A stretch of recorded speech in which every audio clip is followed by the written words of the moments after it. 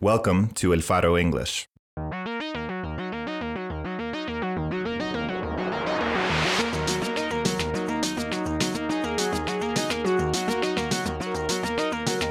Be sure to follow our channel wherever you get your podcasts to listen to award-winning independent journalism from Central America.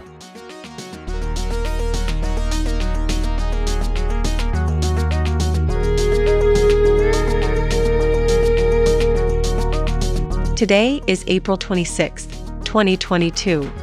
In this occasion, we share with you our newsletter.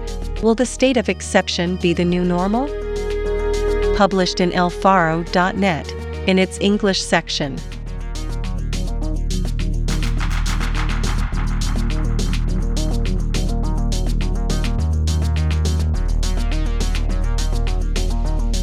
On Sunday, the Salvadoran Legislative Assembly voted to extend for 30 days the state of exception that has curbed civil liberties, in response to a 3-day spike in homicides 1 month ago.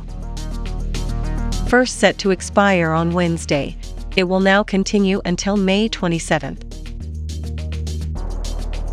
The decision comes as reports of arbitrary arrests and human rights abuses during the first 30 days have been mounting.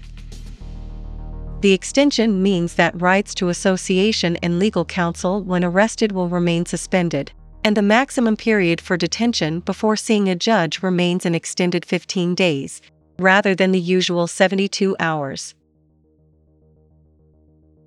The government claims to have arrested more than 17,000 gang members since the state of exception began, and the police union claims it received reports of arrest quotas imposed, under threat of transfer to undesirable posts. More than 1,000 terrorists captured just today, Bukele tweeted on Sunday. While 1 month ago, the surge in violence was the main argument for invoking the state of exception, police data show the trend dramatically reversed after a few days. Bukele renewed the state of exception, despite the fact that from April 1st through last Sunday, the country registered just 0.8 homicides per day, far below last year's average of 3.1.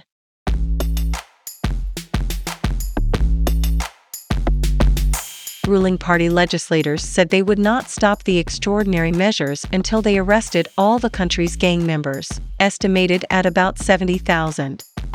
Yet they have not articulated any broader security strategy. For decades, the question of the gangs has been addressed through failed but politically popular crackdowns that fueled cycles of retribution and towering rates of violence. Apart from the merely political speeches, no official or legislator stopped to explain how the renewal of the state of exception will resolve, in the short term, some of the country's long-standing problems, such as the high caseload of judges, prosecutors, and public defenders, or the overcrowding in prisons, where there were already about 39,000 inmates, writes El Faro reporter Gabriel Labrador. El Salvador has the second highest per capita incarceration rate in the Americas, after the United States, and looks poised to defend that distinction. Bukele's party passed new legislation last week to build an unspecified number of new prisons in rural areas around the country. The law will give the Ministry of Public Works the authority to mark land and facilities for expropriation and bypass contract procurement oversight.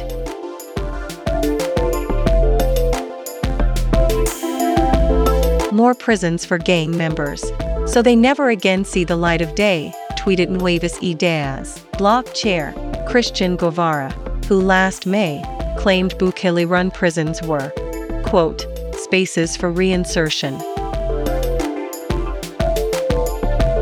Bukele himself, as a presidential candidate, pledged to build universities instead of prisons. International and local civic organizations have roundly criticized the state of exception for infringing on human rights, without having any proven impact on improving security. The Inter-American Commission on Human Rights called on El Salvador to take actions that guarantee public safety and respect for rights and human dignity. Instead, The mass arrests have led to overcrowded prison cells and throngs of distressed wives, mothers, and girlfriends outside looking for information about their sons and partners, and even bringing them their meals, reports El Faro journalist Carlos Martinez. Reports of dozens of Salvadorans, without apparent gang affiliations, swept up in the arrests have been documented by human rights groups and on social media. On April 9th, 4 workers from a popular San Salvador coffee shop were detained until the Bukele sympathetic owner, the National Baristas champion, directly petitioned the president on Twitter for their release. On April 15th, Kevin Rivas, a 24-year-old audiovisual producer, was arrested in his house in Soyapango. "My son's only sin is living in a conflict zone," tweeted his mom. He was released 2 days later, after outcry from friends and family. On April 18th, street food vendor Roxana Cortez was arrested in Alegria, Usulután. Her daughter denounced on Twitter that the family has not been given any reason for her arrest. Bukele has assailed critics as defenders of criminals and passed legislation that press advocates warn censors reporting on gangs. Following the reforms, his allies have threatened journalists with criminal investigations and smeared them as informational terrorists. The president of the Legislative Assembly went as far as to ask critical journalists to simply leave the country. "These uncomfortable journalists say they're scared," he said during an assembly session on April 19th, in allusion to El Faro longtime marketing slogan, "Uncomfortable journalism." He added, "We don't need them here. Leave." Bukele defended the extension of the state of exception as democratic, because it passed with the necessary votes Sunday. The president also sponsored new legislation to exempt security spending from legal oversight for that period, similar to legislation approved during the pandemic that led to irregular spending. By the end of 2020, 66% of government purchases revealed some irregularity, according to the Attorney General's office. Logically, if we are facing an emergency situation to combat and control this wave of violence, we need deadlines and contracts to be accelerated, said Nuevas Ideas legislator Jorge Castro. This has nothing to do with transparency. It has to do with obtaining the tools as soon as possible. El Faro previously revealed that Bukele's chief of prisons, Osiris Luna, took advantage of loosened pandemic-era spending regulations to embezzle $1.6 million in food aid, meant for needy Salvadoran families. In December of the following year, the U.S. Treasury sanctioned Luna, and then did the same to Bukele's chief of cabinet for leading a multi-ministry, multi-million-dollar corruption scheme during the pandemic.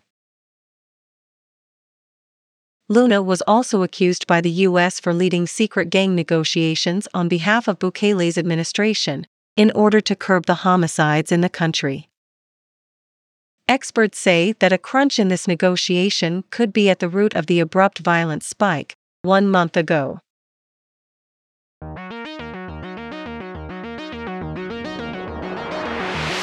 You can find this text by visiting elfaro.net in its English section. El Faro English, R. Roman Gracier, Anikat Brigida, and Jose Luis Sanz.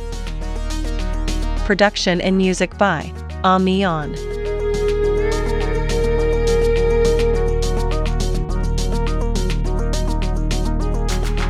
Thanks for listening. If you appreciate our work, consider supporting Central American journalism by joining our community of crowdfunders at support.elfaro.net.